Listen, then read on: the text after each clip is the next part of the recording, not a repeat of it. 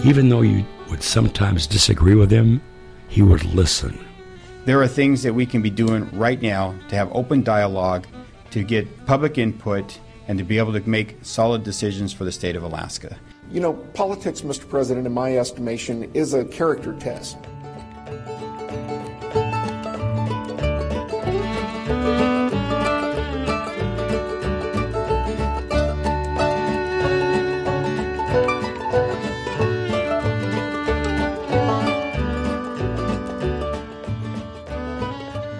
Welcome to the Empty Office Podcast, which is a production of the office of Senator Lukey Gale Tobin. I'm Mike Mason. Senator Tobin, how are you today? I am really good today. Thanks, Mike. We are being joined today by Lon Garrison. Lon is the Executive Director of the Association of Alaska School Boards and is a longtime school board member for the Sitka School Board. Lon, thanks for joining us today. It's wonderful to be here. So, first of all, you have been an invaluable resource as Senator Tobin and I and others have been working on education policy, specifically kind of the education funding policy. Give us a little bit of background. You came from sitting on a school board to joining this organization, and in this day in and day out, you've been here for a while, right? Yeah, I sat on the Sitka School Board for just about 9 years, served on the Association of Alaska School Boards Board of Directors for 8 years, served as their president, so went through leadership. And while my time on the Sitka School Board, myself and Dr. Connolly, who were on the board with me, he and I were the legislative advocates. So we joined up as a team. I learned a lot from him as an experienced school board member. He had been a school board member in Ketchikan for many years and then moved to Sitka, and he'd also been a school board member in Wyoming. So he had the opportunity to work with the legislature, obviously here in Alaska, but also in Wyoming. So I learned a lot from Tom and the approach of, being able to speak to any legislator and the need to do that. So that was kind of my background in terms of my connection between the school board world and the legislature. And then I joined the staff with ASB in 2015. I started out as working basically in board development. So I did board workshops, worked with school boards, advisory boards, worked on policy, conducted superintendent searches. I kind of did the whole myriad of things before I applied for and got the job as the executive director here at ASB in 2020. And Norm Wooten, my predecessor, was retiring then, and so that's when I took over. So I've been in the position just a little over 2 years now. Kind of crazy to take over just as a pandemic starts. Who would have thought? But we made it through. We continue to do the work that we do, and we try to be as active as we can be, representing school districts and school boards across the state here at the Capitol. Can I ask a clarifying question? Because I think sometimes folks out in the real world don't really understand the relationship between school boards, the legislature, and the executive branch. They don't seem to have a firm grasp of why do we have school boards? What is the school board's relationship to the legislature? And what is the legislature's relationship to the Department of Education and Early Development? Can you help unpack that for us? Well, I can sure try. So we know that the Constitution, right, set up or mandates, basically, it's the one thing in the Constitution that it says that we must do other than pass a budget, that the legislature must do. And that is to establish and maintain a system of public education. It really gave that to the legislature to do. So the legislature must appropriate the funds to make that happen, and then the legislature also must approve statutes, and then the department, as part of the executive branch, right, takes those statutes and creates regulations to implement those things. So where do school boards fit in? Well, school boards really are locally elected state officials that act on behalf of the legislature, because there's no way that the legislature can be the school board for the state. The legislature's in session only a certain amount of time, and you have such a wide variety of needs across the state of Alaska that local school boards are necessary. And this has been the model across the country. The entire United States uses that model. And some argue that it's not effective, but most of us argue that it's probably one of the most effective and purest forms of democracy, representative democracy, that you can see. And in Alaska, we're nonpartisan. So anybody can be a school board member, but when they come to the table, they are at the table as a nonpartisan member. And it's through the school board that policies are created and adopted, regulations for the operations of the district are adopted, and the school board hires the superintendent. And the superintendent is responsible for managing and implementing the program of education for each local district. And the beauty of it is that those school board members are locally elected. They come directly from the constituency for which that school system is intended to support. And the other piece is that constituency is the same constituency that elects the legislature. So in many ways, it's just kind of a tiered effect. And so when school board members come to the legislature and advocate for education funding and what they need in order to do the work that they've been tasked to do, they really are speaking somewhat on, in my mind, a bit of a peer-to-peer situation, because they're representing the same constituents that legislators are. And it's an opportunity for the legislature to get a much better understanding of the local needs for each school district. And I think that sometimes is the piece that gets lost, that, for instance, in Anchorage and the neighborhoods that you represent, Senator Tobin, you're only responsible for that piece.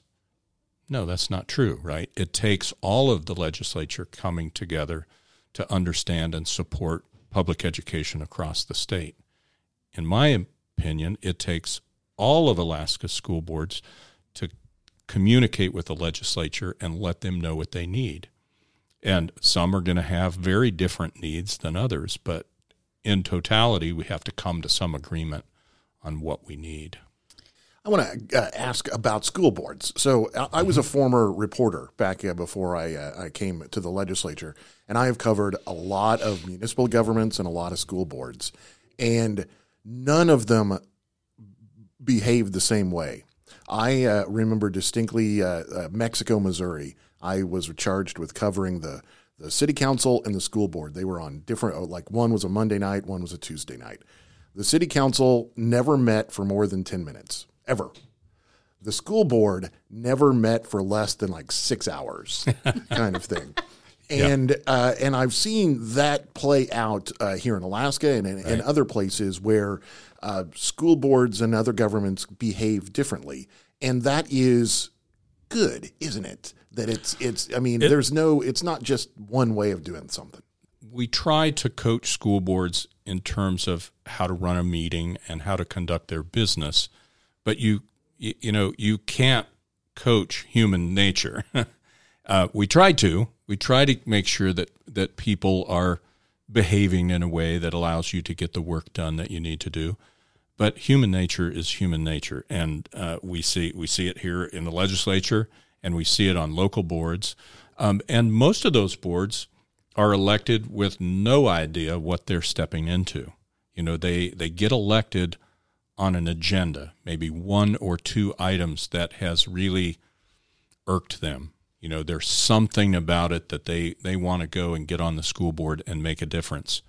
That even happened to me. I was involved in an issue around a particular music teacher that didn't work out. My girls were in music and band, and we had a great program in Sitka, and oh boy, things just didn't work out. And so that's how I got involved, as parents. And the next thing I know, and we resolved the issue, it got resolved. And the superintendent at the time said, you need to be on the school board, because we need people who are willing to do the work and be at the table and, figure things out. But, when it comes to finding people willing to serve, that's hard.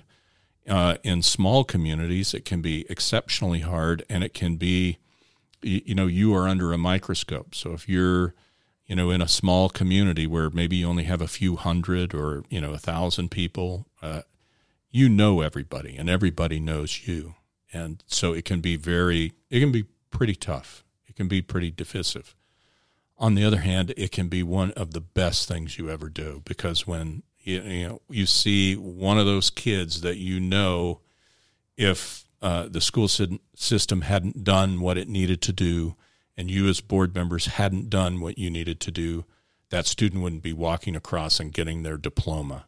And, that was, for me, that was always the best reward, to see students succeed, especially those that you knew had huge challenges. So, with ASB, we really work to try to educate people on what their role is as a school board member, to understand what it means to be in leadership, and how to work with your community, how to communicate. And it really is, if you look at how many members of the legislature have served on school boards, it's surprising, and many of some of the best leaders in the building have been on school boards, and have that in their background. Senator Betty Davis was a school board member before she became a legislator, served a long time, and then went back and served on the Anchorage School Board again for at least another 2 terms. She just couldn't help herself, but she was great, great lady, and dedicated to public service. And I think school boards for her were the genesis of that public service. So I have 2 questions, Mike. I'm going to jump in here. My first question is thinking about, and maybe Mike can actually help me with this, how many school board members are sitting on Senate or House Education, former school board members? I know Senator Stevens, and I think Representative Himshoot was on the State Board of Education. Yes, she was on the state board. Anyone else? I don't know. I mean, I know my former boss, Chris Tuck, was on the Anchorage School Board. Yes, he was. And we were both morning people. And he would come often, and he would pull up the chair next to me, and he always would talk about the school board as like the most fun that he had, that this job was not all that much fun, but the Anchorage School Board he thought was fun, and also provided a lot of the lessons that he brought into the Alaska legislature. So I know he was on the school board, and there's lots of others. Yeah, I know my father, that's how he got involved into public service, is something happened when I was in high school, and he realized that if he was going to be there for me and for the other students, that he needed to get involved. And he ran for the Nome School Board and was elected and served for a considerable amount of time until I graduated and well after. And it was his first foray into public service, and he later served on the Nome City Council and used his school board experience to really talk about the value of a high-quality public education for every student. My follow-up question to this, and it's because I have been reminded today by my staff that I'm a millennial, and so I enjoy those millennial things, and one is SNL. And there was a series of skits during the pandemic about school boards and about some of the public testimony that was occurring in our school boards. And so I'm curious to hear from your perspective, is that still happening? Is some of the crazy things that SNL depicted, probably for jokes, they expounded and maybe took some artistic license, are those types of experiencing happening in our school boards right now? I would say for the most part, no. I think that, all of the issues that surrounded the pandemic and the impact of that on everybody's lives have, lessened. And so the pressure on school boards to continually make the right decision for everybody in that regard on things that didn't pertain specifically to education, it has lessened to a greater degree. And so we're not seeing that piece. But, when that was happening, and it happened to some degree in Alaska, we know that the Anchorage School Board struggled with that, and other boards across the state did well, and other communities didn't have any problems with it, and everybody kind of had to decide how they were going to handle that and how their communities needed to deal with it. The thing about the pandemic was there was no one right answer for everybody. Everybody had a different fear about it. Everybody had a different idea about what was right and what was wrong because we had never been through it. And I think school boards did the best that they could, and I think they did a really good job. It unfortunately led to, some behaviors that were really tragic in my mind, and we lost a lot of good school board members because they felt threatened. I didn't hear that so much in Alaska, so I'm happy about that. And it wasn't that some of those folks aren't there, but for the most part, I think Alaskans, while we go at it politically every once in a while and we have our issues, we still band together as Alaskans. And when something comes up, we generally tend to have each other's back. I hope that's still the case. Let's talk about what is kind of the issue of the day. So every day when I get up and I come to work, one of the things I'm working on is Senate Bill 52 to increase the base student allocation. I know Senator Tobin is doing the same thing, and Lon has been a tremendous advocate for public education here in the state of Alaska. Let's talk about like the actual the policy, the bills. I've had people sit right where Lon is. I've had people sit right where Senator Tobin are. School board members, teachers, superintendents. The data is overwhelming that our school districts are struggling and that there needs to be an investment, an infusion of resources into our school districts, without a question. Right? That's the fact. It is the fact. Yeah, and I guess the frustrating part is that not everybody believes the facts. They don't want to believe the facts, or they're given another set of facts that are not necessarily the facts. Okay, and I understand everybody has their own perspective, and they're going to come to the table and they're going to want what they want, and they think this is the best. This is in the best interest of students. So when people talk about that, talk about performance on the NAEP scores and graduation rates and those kinds of things, I guess I'm going to give them the benefit of the doubt and say, well, that person cares about kids. So what can I do to help them understand that increasing the base student allocation is something that we need to do if we're going to have a true system of public education in the state of Alaska that the Constitution says we will have. And so for me, that's the crux of the issue. And when we don't invest in public education, then we just spend and we don't get the outcomes that we hope for, because we're spending in short bursts that don't have longevity to it. They don't have an end goal in mind. I remember when sitting on the Sitka School Board, one of the things that we did was we would create and review a strategic plan. And when we had to go to the Sitka City and Borough Assembly and advocate for the maximum amount of local contribution, it was a challenge at that time because we didn't have an assembly that was favorable to producing that maximum funding. And I had to rely on that strategic plan, as this is what the community told us and that we work towards for student outcomes. And here's the data that says we're doing the right thing, but we need your help. And I think where we're at now is that the data is saying we're not succeeding because we're not investing. If we invest, students will succeed. And it's really just that simple. So, Senator Tobin, every day we wake up and go to work. What do you think?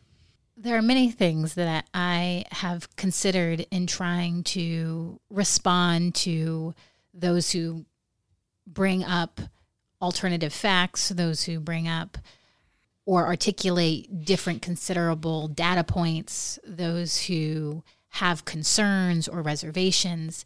And I come down to some fundamental truths, the few things that we should lay on the table. We should show all our cards. The first is how we fund public education is a policy call. Pre-statehood, we reimbursed school districts for their costs. They came to us and said, this is how much it costs to provide education to students. The state and the local community would come together and make sure that the school would have all of their energy needs covered and their salaries provided for, and so on and so forth. After statehood, we realized that to really meet the constitutional imperative in the education clause meant that we had to equitably fund education. And that's where you see the first formula funding, 1961. That is the first time the foundation formula was introduced into statute.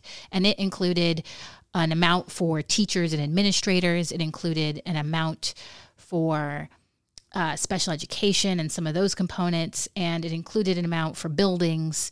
And that was how we got to where we are today. The interesting part is it also had a local contribution requirement.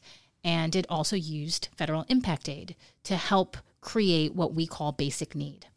So now here in 2023, with people telling me, well, there's all these fund balances we need to consider, or we need to apply some sort of arbitrary statewide accountability measure, or we need to engage in more oversight of all 54 school districts, I keep coming down to the fundamental truth of we have a foundation formula that has been affirmed as fair and equitable.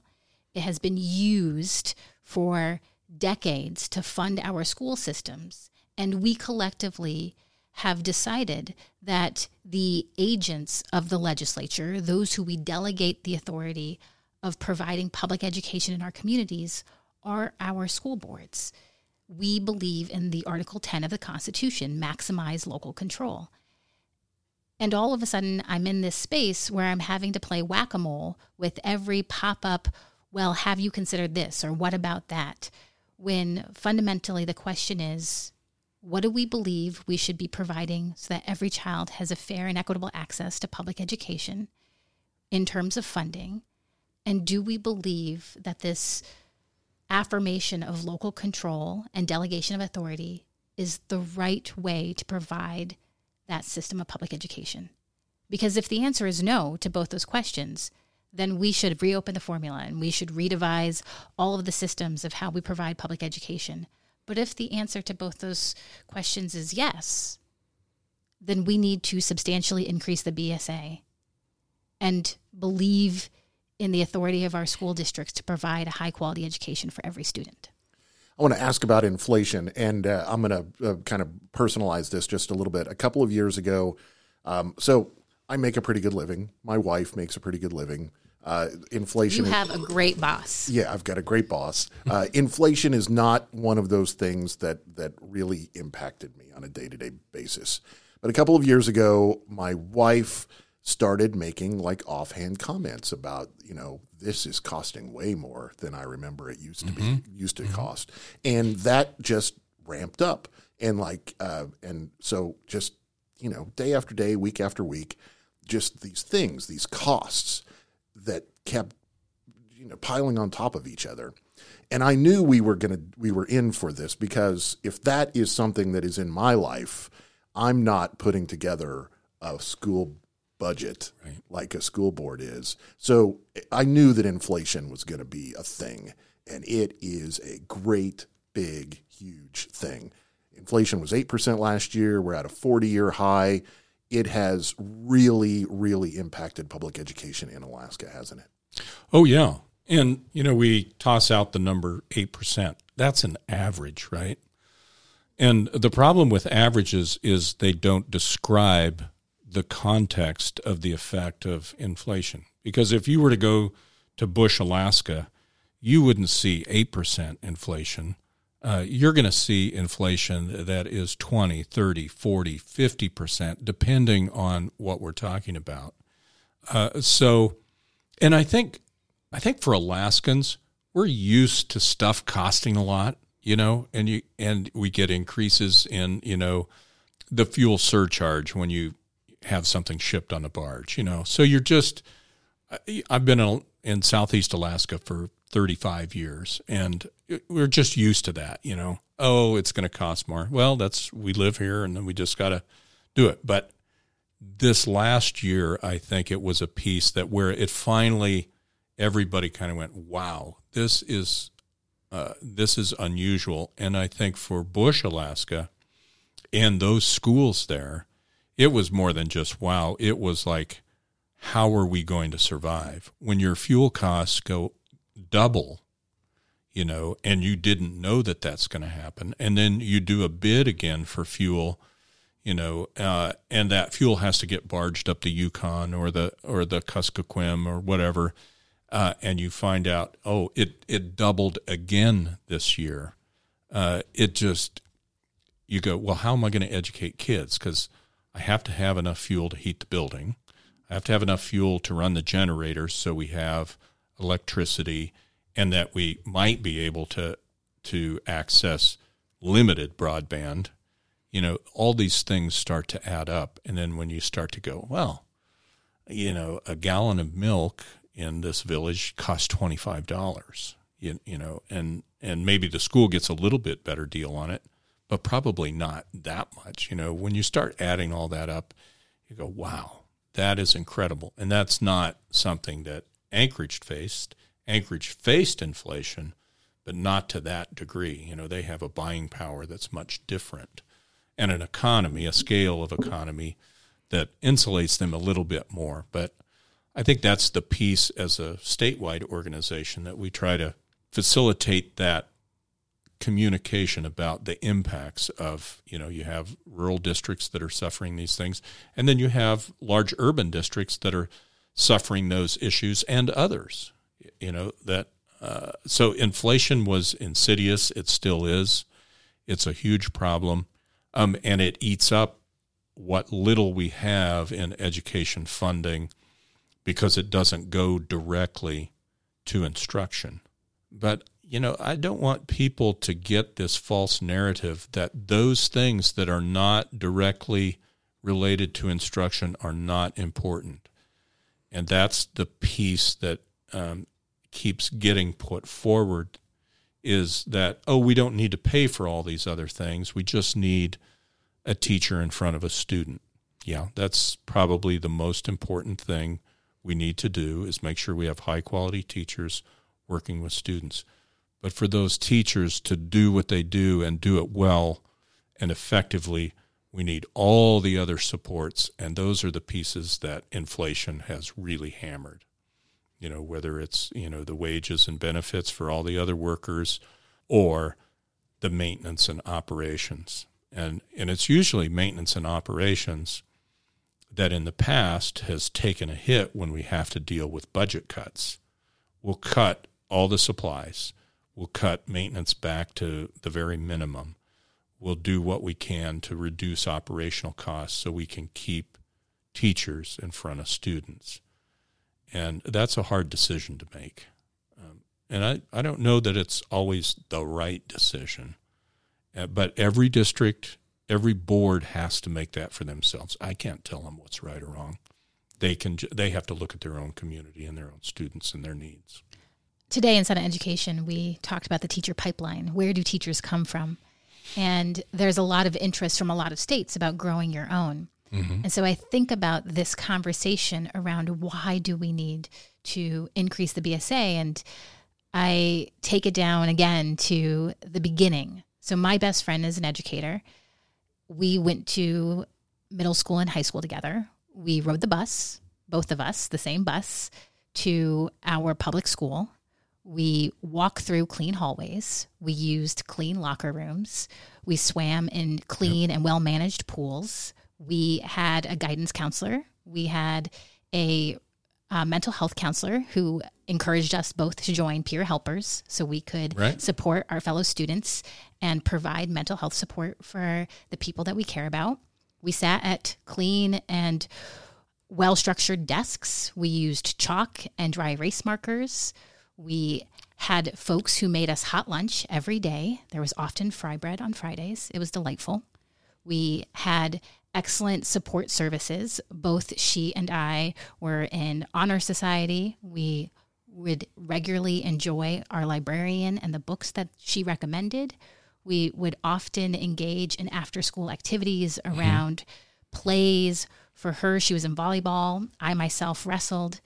There is this experience we had.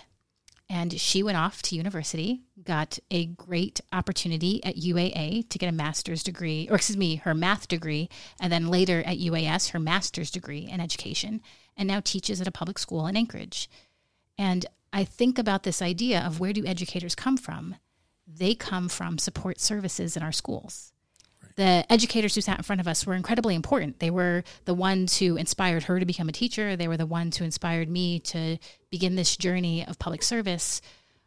But they were a part of the full equation. We wouldn't have been able to go on to achieve the things that we have been able to obtain if it hadn't been for the school nutrition specialists, if it hadn't been for the janitors, if it hadn't been for the lifeguards and student activity specialists. It is confusing to me that people think those are not important pieces of the education conversation, that all the money should only go to the classroom educator. I grew up in a very privileged situation where my math teacher, my social studies teacher didn't clean toilets. They weren't vacuuming their classrooms. They weren't building their curricula systems. Right. They had people to do those specialized services for them so they could provide the high quality, individualized instruction that we needed. I get very frustrated when I hear this continued dialogue about we have such high overhead, when that overhead is why I am here. That overhead is why we all are here. I couldn't agree more. It's extremely frustrating because I think people don't realize that it takes the compendium of all of those things to produce student success, and it's the same thing happened for me as a student. And I know I have two daughters, grown daughters, that live in Juneau and are thriving, one of which is a teacher. She's currently working for Discovery Southeast as a teacher for them, so she's not currently in the public school system here, but serving public school students. She's a science teacher, middle school science teacher.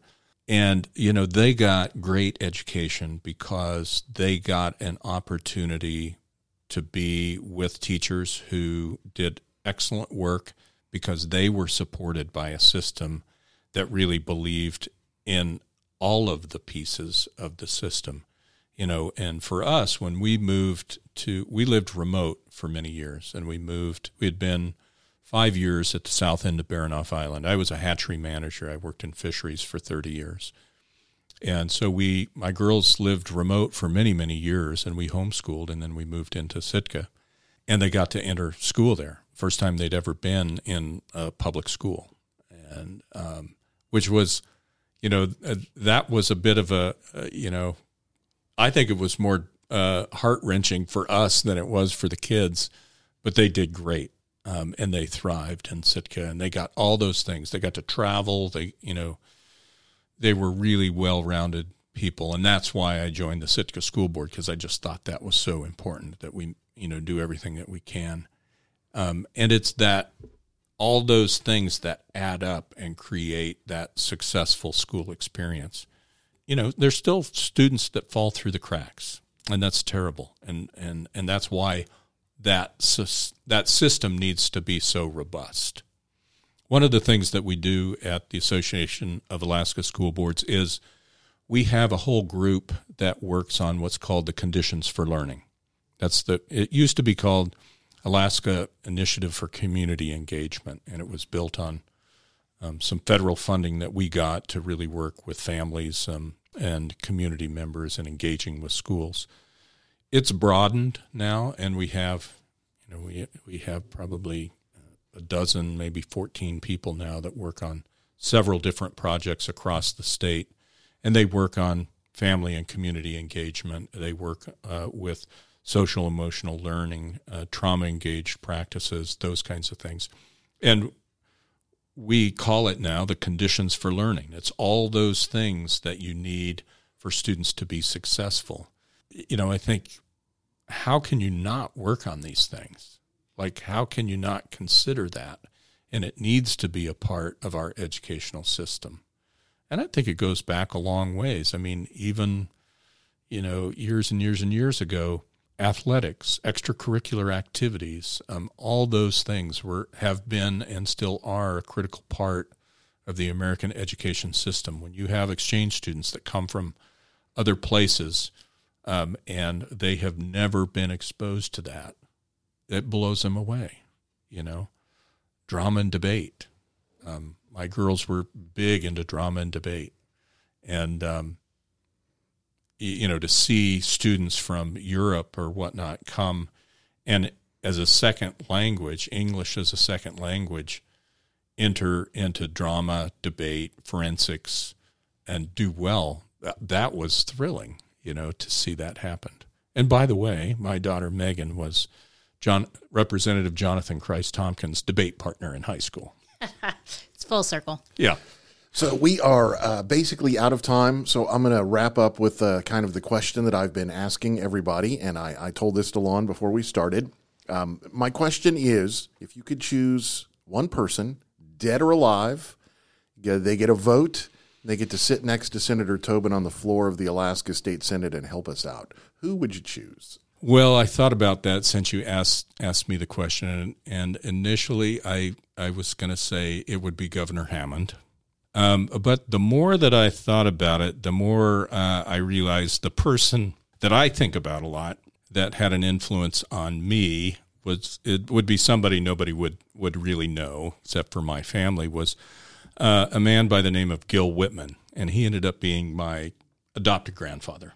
He was born and raised in Texas, and in the late 20s, eloped with his wife to Colorado, and settled in a small ranch in the West Plum Valley, and was a rancher in Douglas County, Colorado, became a county commissioner I think he served as a county commissioner for maybe 35 years, was on the fair board, all those kinds of things. And we ended up being neighbors, and that's kind of how I got to know him. I would ride my bicycle down to the ranch, and, when I was, 8 or 9, and wanted a day's work. Well, he really kind of became my grandfather because one of my biological grandfathers had passed. And he was the man that I think about all the time and how he approached politics, how he approached the human condition, and the honor and integrity he brought to that.